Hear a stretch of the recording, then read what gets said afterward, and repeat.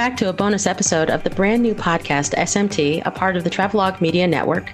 We are so incredibly lucky to be coming to you with a special guest, Doug Hajicek, producer of Monster Quest on the History Channel, wildlife researcher, brilliant inventor, and co-host on Untold Radio AM.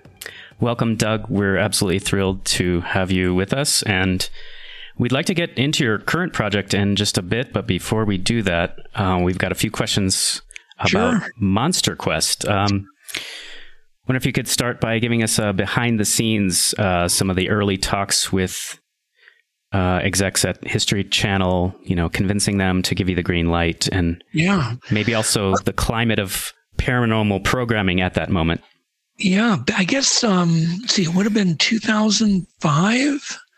I was pitching a show called Giganto. I just, and certainly I wanted to tie it into the Bigfoot mystery. This big, tall, 10-foot ape that, roamed Asia. And it didn't go anywhere. Nobody wanted it. It just kept getting turned down. And one day I saw a promo for King Kong, the new Peter Jackson movie. And I thought, I'm going to call it The Real King Kong and read it. So I called my agent up. I was all excited. He got excited. And literally the next day, he sold it basically to NBC because they were actually tied in with the movie or owned part of it or, something like that. Anyhow, it went all over the world. Every exec in NBC signed off on it. And it got vetoed by one of the execs, the top execs here in New York. It just so happens that NBC owned part of History Channel. So they said, we'll take it to History. And so my agent took it to History. And I did Giganto, the Real King Kong, set a new record on the History Channel. They called me up like the next day after it aired, and they said, hey, can you do more of these? Same formula. And I said, yeah. I mean, it was 1 second. And that was kind of the birth of Monster Quest. I see. That's oh my gosh. But you had mentioned paranormal and Bigfoot shows or crypto shows were not real big back in 2005. In fact, it was kind of the dead zone. There wasn't really anything going on. So it was kind of an uphill battle, I would imagine. But it was that tie-in to the Real King Kong, and then proving to History Channel that a cryptid show could do really big numbers. Because, like I said, we literally set a new record over there. So it's amazing. Sometimes hunches are better than knowledge. Right. Oh, wow. And do you have any episodes in particular that were favorites of yours when it first came out? Obviously, I really liked Giganto, the Real King Kong. A lot of people haven't seen that one.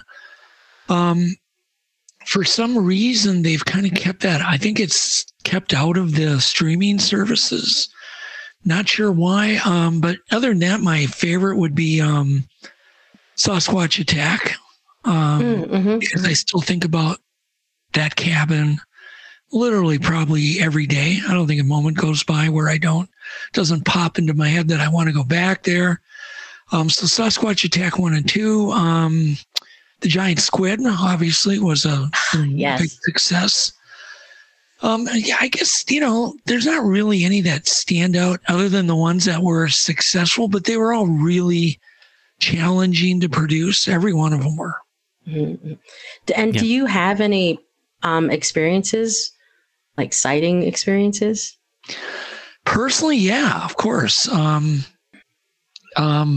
Never during the filming of Monster Quest, though. Okay. I always seem to catch you off guard. There was a time that me and Yvette were driving back from, where were we? Somewhere near Grand Rapids. And we were driving along a highway called 169 that borders one of the biggest lakes in Minnesota, Mille Lacs Lake. And we see something standing in the road. And we think it's right away, I think it's a moose waving its antlers back and forth. Like I'm looking at its butt. And then as I get closer to it, I'm thinking, God, that's bigger than a moose. And then my brain is going elk, all these different things, because it was kind of a lighter color. So I was just thinking giant ungulate. I don't know. I wasn't thinking ape. And as we got closer, we could see the arms waving back and forth like a hula dancer. Does that make any sense? Okay. And the hair on the bottom of the arms was blowing in the wind, and it was just waving its hands, not real violently, but it was waving its hands back and forth as if to be drying off. Oh, wow. Interesting. Wow. It's Oh, no. my headlights just, and my brights, and I've got bright not LED headlights. And so you could see this as clear as day. We see the hands, the fingers, the huge shoulders, but it had its back turned to us. Oh my gosh. Wow. So we knew it was a Bigfoot. And then like an idiot, I just drove right on by. Kind of like that is incredible. Deer in the headlights. But yeah, we were 4 foot away from that creature. Wow. And we definitely got a great look. It could not have been anything else. I mean, it was massive. The shoulders I can only describe as a 6 foot wide piece of wood, like plywood. Oh my gosh. It was, bigger than a grizzly, a polar bear. Could you smell anything? No, we couldn't. We had the windows Some of these rolled up. cryptids do there is a smell associated, I think, with many of these. Yeah, we can talk about that. I'm actually working on some science on that because we've actually collected a sample of the smell. We have it captured. We're going to get it analyzed, and we have a number of chemicals we're going to be looking for in it. And basically what it was something that we got it to handle that was absorbent plastic. And for some reason, I mean, this thing is handled. We have a research area, and we've had a number of things handled. But this particular one object, when it was picked up, and the gentleman was walking it back to his cabin, thought he was being tracked by a Bigfoot because the smell was overwhelming. And then he realized it was coming from the bag. Wow. And of course, I drove up there immediately and smelled it. It was definitely the smell. It smells like a dead body combined with wet dog, horse manure. Lovely. But just, it is the worst smell you've ever, it's gagging. Ugh. And yet I want to go smell this. Yeah, you'd be welcome to. And when I smelt it, it had already been wrapped in plastic and frozen in a deep freeze. Wow. And it was gagging even under a deep freeze. And there was a time very recently that we were on horseback. We were on a Bigfoot expedition. We were filming. And we had gone through this trail on horses. And we were coming back. And all of a sudden, we all got hit with the smell because they seem to be able to produce it. It doesn't seem to be their, like body odor. It seems to be something they're producing when they're agitated or they want to intimidate or scare somebody away or. Oh, wow. Like a skunk, maybe. Very much like a skunk, yes. So we're riding through, and all of a sudden we get hit with this gagging smell. We're literally covering our faces. You instantly want to throw up. It's that bad. Yeah. But yet we had been through there half an hour earlier. So we knew it wasn't a rotting corpse, or a dead animal. So we get up, we're covering our face, and then all of a sudden, up ahead on the trail, we see a coyote that's laying sideways on its side, but we can see its eyes blinking. So it's laying down, and we're thinking, what is, once again, you're caught off guard by all these things. Yeah. And you see this coyote. Now this coyote's laying on its side, but it's alive. So we dismount between the smell and the coyote. We're like, what's going on? And then the smell went away totally. And the coyote is freshly paralyzed. Fear. No blood on it. No blood. You can see big handprints on its spine. What? Where its spine was literally severed instantly. What? But yet there's no marks, there's no blood, there's no bruising. It's just pulled apart. You can feel the gap in the spine.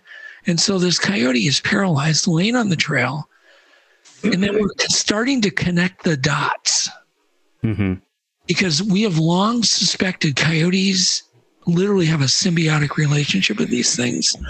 And it's as if it grabbed one of its pets, snapped its spine, and threw it on the trail to intimidate us. Wow. I know that's a lot to take in, but I've had a number of experiences with coyotes, wolves, and Bigfoots. And you know, certainly happy to relay another very strange story, but we had to dispatch the coyote. Wow. And it's just one of those things, you know, you get, you put it in your gray basket, but you take note of it because too many coincidences. Yeah. Well, it's interesting, Doug. I this kind of ties in with what I want to, the next question I wanted to kind of cover is, you know, we have all these new ways of recording, like everyone's got a smartphone these days, just about. So, and so people are able to capture these experiences more and more. And so just kind of curious how you would kind of characterize today's, you know, media landscape in terms of like the unexplained and also, you know, movies, TV, and now we have this podcast boom and all these different ways of people bringing their individual experiences. And how do you think this has, you know, expanded the debate and people's awareness? You know, are there things people are talking about now that they weren't 10 or 20 years ago? Well, first off, there's a couple of things. First off, social media, that's in everybody's pocket, has finally got people to communicate, okay? Because we were all having experiences, seeing UFOs, having creature sightings, ghosts, whatever, the whole gamut, but we weren't talking to anybody. So now the internet has both allowed us to talk and communicate anonymously. It's allowed us to get information, to form groups. I'm a new member to social media, just 1 year, literally not even a year yet from November. And I was amazed. I mean, I kind of dropped off the map after Monster Quest socially, although I was continuing research and talking to a very hardcore group of people. I had none of them ever said, hey, you should get on social media. There's 10,000 Bigfoot groups, you know. Wow. That's impressive. I think they assumed I knew all that. I didn't. Wow. I had no idea. I had no idea of many things. But then you have also a phone in your pocket. Recording capabilities. Everybody does. I mean, even our little kids do. Yeah. Yes. But yet those cameras are so worthless for taking photos and videos of things that are far away, because those phones are designed to take close-up pictures, you know, or 5 feet, 6 feet. It's a wide-angle 3.6 millimeter lens. It takes time to get it to fire up.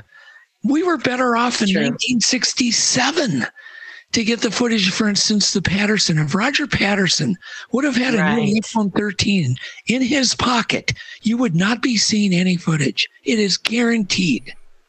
There would be none.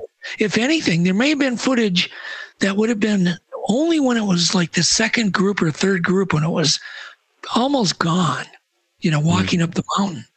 And then it would have been tiny, because the 3.6, you know, millimeter wide angle lens is not going to get anything. You know, I tell everybody, take a test how long it takes you to get your phone fired off from dead off. You know what I mean? Or have somebody just put footage right now your bag. And do that to your spouse and see how long it really takes them to get their camera fired up. Roger Patterson only had to squeeze a trigger because it was a spring wind, fixed focus camera. It was on, 1, 2, 3, boom, it was on. Right. And I've had paranormal events that I've tried to catch on camera, including UFOs, even in the daytime. And they're far away by the time I get my phone on. They're never where they were. So that's those are my opinions. Yeah. Well, while we're on this, I mean, I know Ariel wanted to follow up on the museum, but since we're on this, while we're on the topic of cameras, why don't we? I'd like you to talk to us about the underwater camera that you developed. Yeah, because we saw that you had actually invented the camera system that caught that first real footage of the giant squid that you mentioned earlier, and I got to tell you, that was one of my favorite episodes. It was amazing. And what wasn't mentioned was whether the camera itself is now being used by other scientific researchers, or if there are other prototypes that have been made, or in other expeditions. Yeah, I can expound on that a bit. Well, first off, the whole idea, my theory was that the true giants stayed deep, right? Mm-hmm. Never came up. They never migrated up and down the water column. So they're always going to be in the dark, inky depths, 1,000 foot and below. Right. So that makes researching them extremely difficult. And they've always in the past used ROVs. The Smithsonian has spent God knows how much money trying to get footage for years. I mean, since I was young, they had been trying and had never done it. Mm-hmm. And I'm a fisherman, and I just thought, hey, I'm going to take a camera system that's hardwired. I started with a well camera for studying deep wells. Yeah, and I adapted that for the squid cam, and the idea was then to attach the camera to a living creature to use as like a minnow or a bait, just like a fisherman would. It's the worm. Wow. And so bottom line, it's just a matter of catching a squid with traditional methods that was big enough to carry the camera, figuring out an attachment method, which we did, with literally a pin and a cotter key, just mechanical as heck, with a sharp point on it that we could put it on the squid without injuring it, carried the payload, had the camera so it was balanced so the weight of it would aim forward, and let it go and just let it do its thing. And lo and behold, the first time we try it, here comes a giant out of the depths that comes to eat it as it was once again traveling down the vertical water column. Wow. And so the theory was that the smaller squid travel up and down, and the big one is the same squid or a similar species that just got out of its niche. I actually believe even giant squid, the smaller ones travel up and down the water column, where the big one might be a rare one that just is probably a female, gets out of its niche and decides to never breed or lay eggs. And therefore it doesn't die, because squid have a very short life. There it can just grow and grow and grow forever in these sterile, deep waters. Wow. So that was the theory. And of course it worked. We tried it again and failed. And we had another camera that I had invented, a camera that could measure with a laser beam, 2 laser beams. That may have scared off any success. And I feel that if we wouldn't have done that, there's always a trade-off. If we wouldn't have the 2 laser beams, I think we may have gotten another squid, on camera. Okay. But it was the laser beams that were important because we wanted to measure it. But since then, there's a new 2-hour show called Predators of the Deep on the History Channel Vault that anybody can, I think it's free. I think you have to sign up, but it's free to watch. And that's the one where they confirm, after all these years, finally confirmed it was an Architeuthis dux through experts, did other forensics, came to more conclusions, added a couple of interviews, and then kind of packaged the 2 shows that we did. But that's called Predators of the Deep, and certainly recommend people watch it. Sure. Absolutely. Yes, yes. And then speaking of all things cameras, because this, I have so many questions. We also noticed on your Facebook that you were working on this holographic camera lens. Yes. And what arenas would you like to see this lens being utilized in? Because I don't know if you were aware of this. I'm sure you probably are, that the medical community could really use that technology. Yes. Yep. That was actually why I developed it. For the medical industry. Oh my gosh. Okay. I was, we were working with one of the top neurosurgeons in the world. Ah. Really?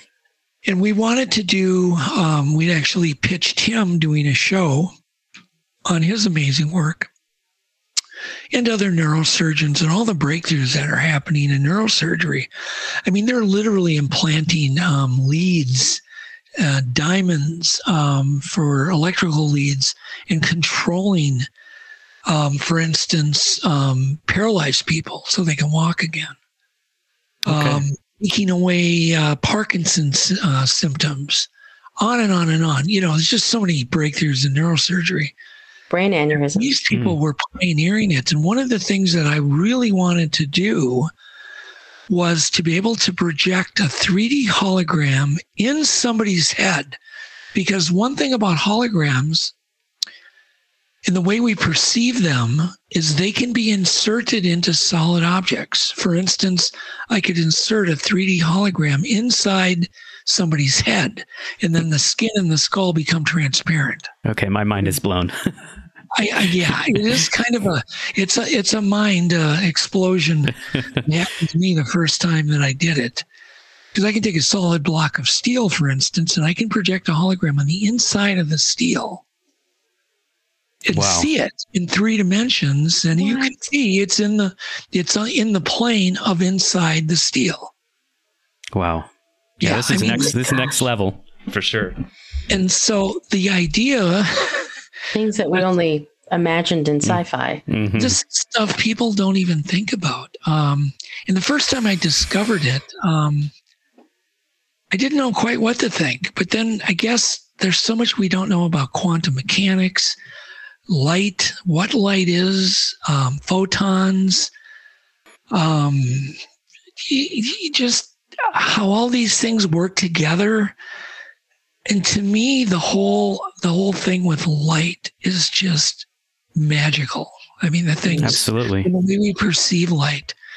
And so, yeah, the medical was the first thing I wanted to do it, but this could be used, to facilitate movies, special effects, real time, where they could have instant feedback. Actors could have instant feedback on animation. It's kind of got a whole length of things. So many applications we can't even think of yet. Yeah. Yeah. But my first inclination was medical, and I've been involved in medical filming and TV shows for a long time. A lot of people don't know that. I have done things, TV series that it's just, I'm just not known for. Mm-hmm. Doug, how do you see yourself continuing your contribution to scientific fields? Do you think one day that we'll have the ability to, irrefutably capture we call paranormal phenomena? Yeah. So my research is ongoing. In fact, I'm working with Adam Colt, and we have a number of AI cameras out right now in the forest. Oh, wow. Trying to capture exactly what you just mentioned. Nice. These are different than your normal, game trail cameras, or they're different than your normal surveillance cameras. And we have been recording some interesting phenomena that have us puzzled. We don't know necessarily the answers. The actual company that we're working with on the cameras is puzzled by some of the things that we're capturing. Really? Can you describe one? Or? Yeah, I mean, we've actually even recorded some time glitches with animals leaping forward, yet the time code is not moved. Things like that, magnetic anomalies that have affected affected, I can only call it mist. Okay. Because we don't know what it is, but it's acting in a very erratic, very strange. There's some of that's posted on my Facebook page. Okay. A lot of debate on what it is. Is it humidity? Is it mist? Is it fog? But look at the way it's behaving. It's behaving similar to the way the Northern Lights behave.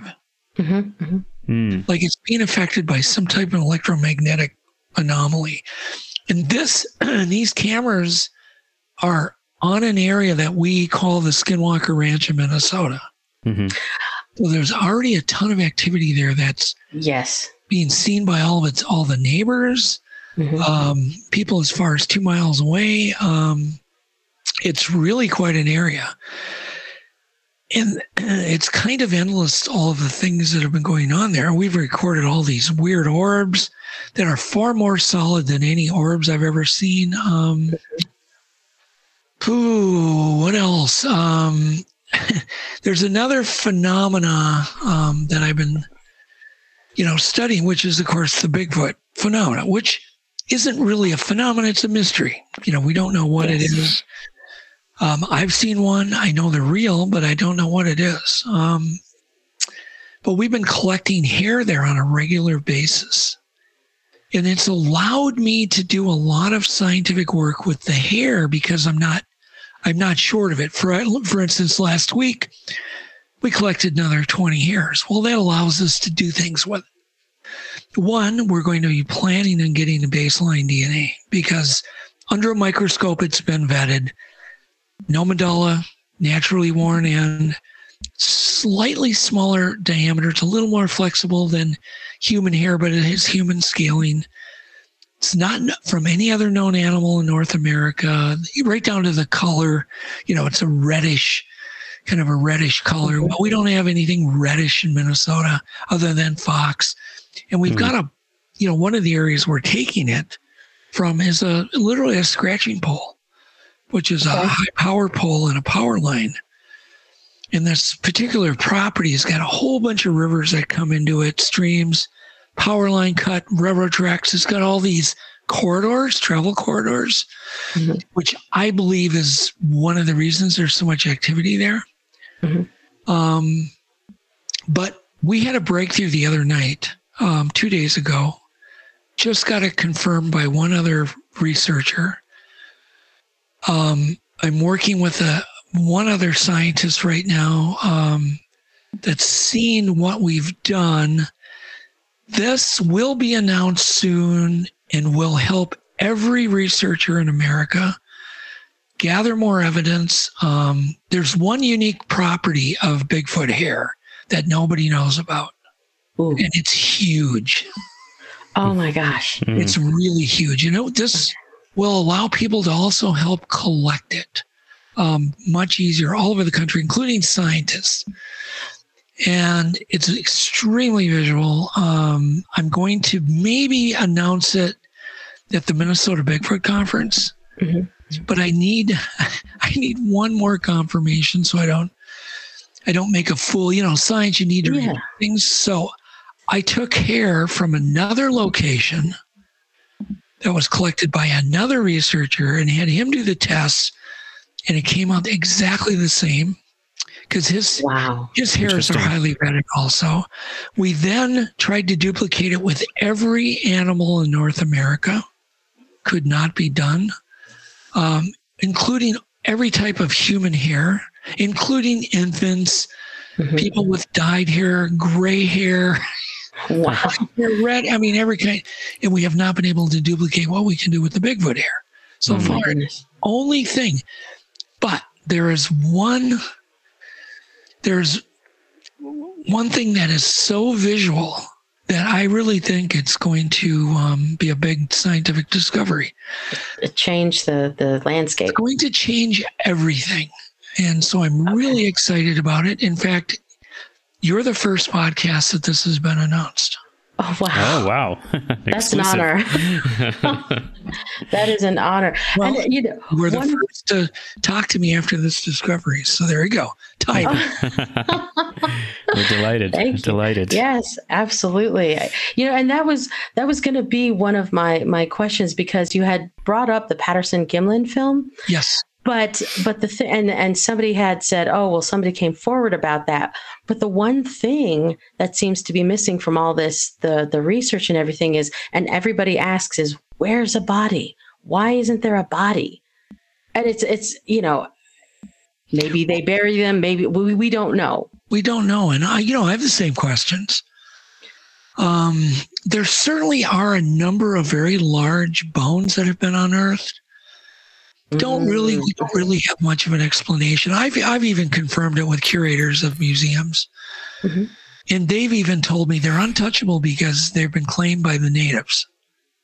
And so we have to honor their wishes, and they're not to be studied. They're not to be, moved around, touched. Interesting. But some of them are quite, they're larger than normal. I don't really have any answer for it. Bones disappear pretty quick. I did a study for History Channel. I took a deer, freshly roadkill deer. Mm-hmm. We literally even cabled it down with big cables to the ground so it couldn't be dragged off by a predator. Then we put a very high-end time-lapse camera on it to see how long it took for the whole thing to just disappear. And I'm trying to remember which show that was in. I don't even know. It was in one of the Monster Quest shows. And it's been used. In fact, I saw it recently on Ancient Aliens. They used my clip on that. But just show how quickly bones, flesh, everything just disappears. Okay. Wow. It's okay. Very quick. North America is not conducive for fossils. For instance, here's an interesting fact very few people know. We have no fossils of any of our modern animals. We have none. We actually have more evidence of Bigfoot because we have jaw, that what could be a Bigfoot jaw and teeth of a very large primate, but we have no fossil evidence or ancient evidence of modern deer, bear, buffalo, elk, any of these modern animals, fox, they don't exist on the record. Right. We have modern bones, but for instance, if Earth ever got, hit by a big asteroid, everything burned up, there would be no evidence that any of our modern animals existed. Wow. That is interesting. Wow. And so North America is not conducive for fossils. Yeah. No. There are finds, but they're from, way, way, way back. And so modern animals just, from the last 400,000 years are just, there's no trace of them. So it surprises me, but yet it doesn't. Think of all the right things that would have to happen in order to find a body. Yeah. Newsweek interviewed me and asked me, well, what do you think is going to, are we ever going to find a body? How's this mystery ever going to end? And I told them Tesla. It's going to be an electric semi. Comes around a corner some night silently and hits one of these things at 60 miles an hour. That might solve the mystery. And wow. Well, Doug, it's interesting. You just a moment ago, you were talking about the fossils, and we wanted to, and there is an international cryptozoology museum, and we understand that you've been involved in that. You want to talk about that for a little bit? Sure. I had the pleasure of hanging out with Lauren here a few weeks back, and we got to talking, and the next thing you know, we're talking about the location, his need for more space, and doing a miniature of his museum. The next thing you know, it's like I basically offered Lauren, I said, hey, let me take a crack at designing the future home for the International Cryptozoology Museum. And he said, yeah, let's do it. And so I designed I drew a sketch and he approved it. He gave me ideas of what he wanted, and it's a very cool building. And then I actually built a scale miniature at 1/64 scale, and this will also be a scale model that can be purchased to help raise money for the new building through the museum. Okay, and where can people do that? Through Lauren Coleman's museum website. Okay. I don't have the address in front of me.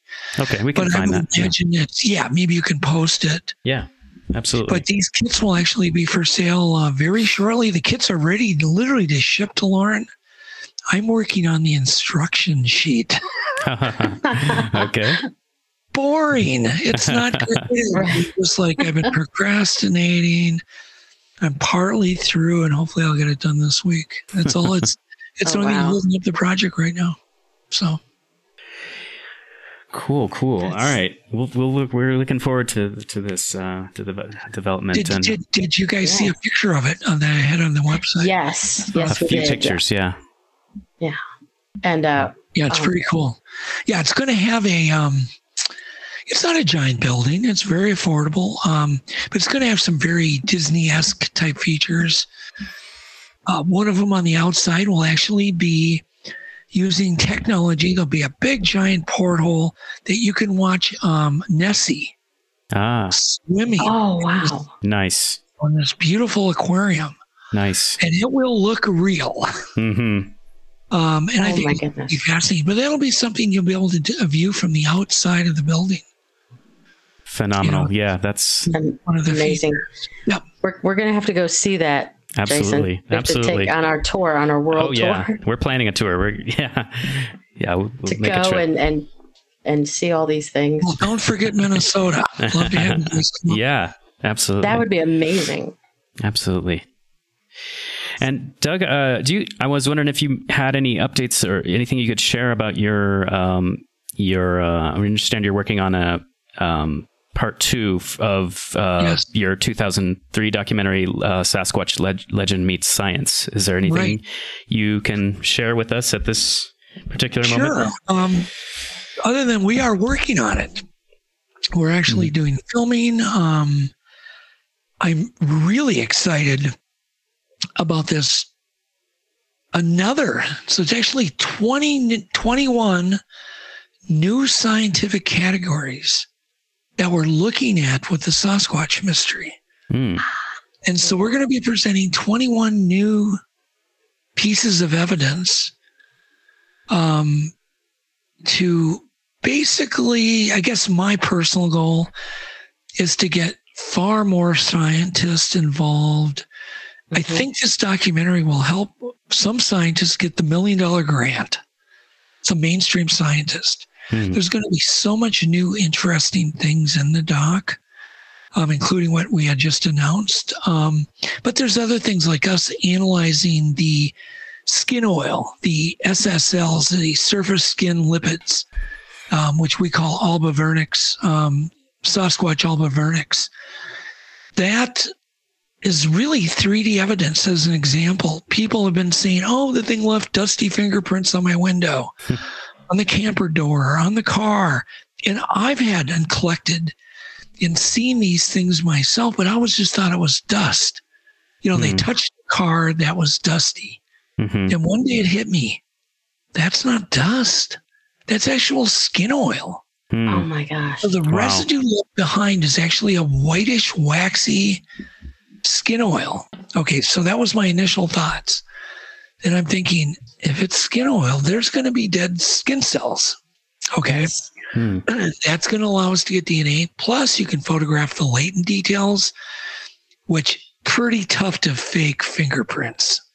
And then you see you've got latent details, you've got DNA, and then you also have the chemical compounds of the skin oil or the sebum, which I know dang well is going to be different than humans, different than gorillas, different than orangutans, chimps, which have already been analyzed.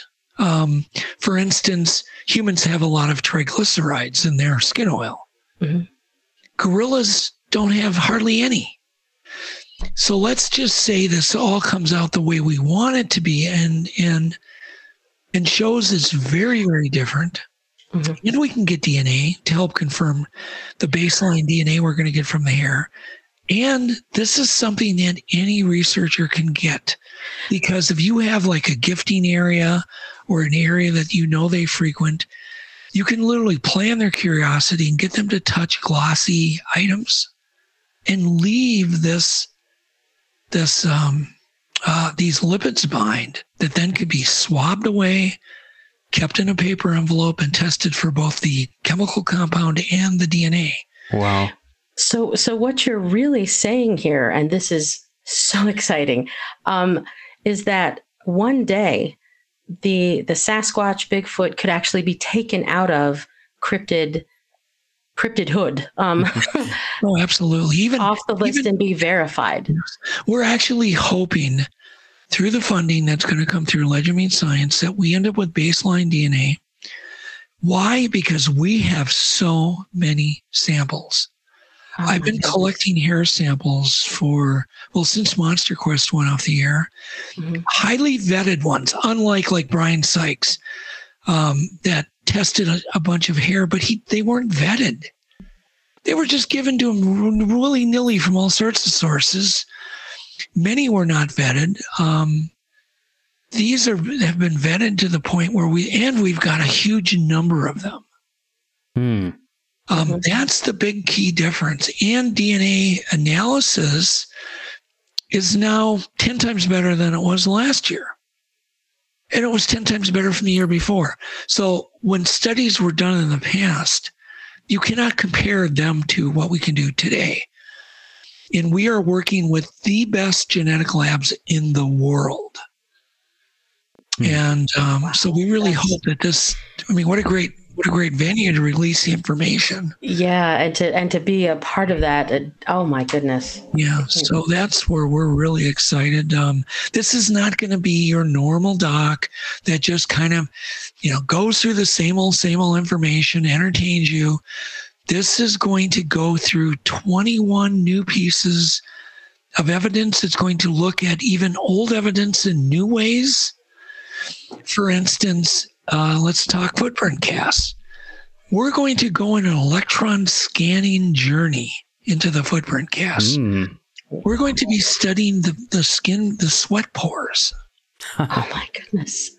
We're going to then, without a shadow of a doubt, prove that guys like Ray Wallace did not make these footprints, that these have microscopic details, and that those microscopic details are different than humans,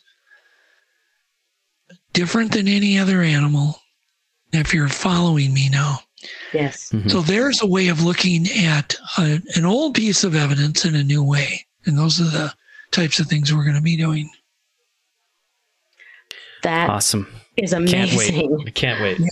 I cannot wait to see this. Oh my goodness. Yeah, I'm as excited as you are. Yeah, I can't. I'm speechless. Actually, I'm like sitting here in awe. Yeah. Yeah. I mean, there's going to be, it's going to be an eye opener. My goal as a producer will be to get everybody's light bulb to go off. Mm-hmm. I'm sure you all know when you learn something new, whether it's mathematics or history, it takes a while to sink in sometimes. Right. And then sometimes certain facts just make your light bulb go off and they're life changing. Yeah. The aha moment. Yeah. It's an aha moment. I'm planning through a little different strategy in filmmaking to make sure that everybody has those aha moments in each piece of evidence. Brilliant. It's going to be brilliant. Phenomenal. Yeah. Absolutely phenomenal. So, wow. So anyhow, that's, I was going to mention, you have an amazing voice. How do you pronounce your first name? Me? Yes, you. Oh, I'm sorry.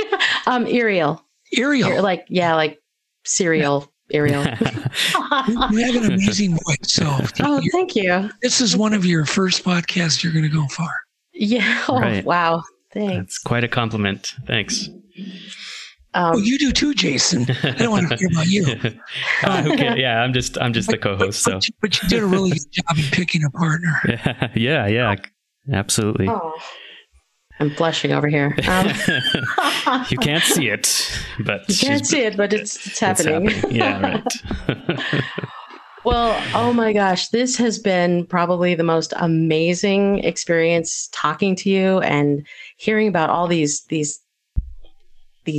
upcoming things. And I cannot thank you enough for being a part of this, of us and our launch. And wow. Yeah, I'm honored. I think you guys will do good.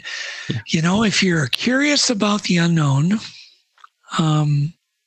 that's everything.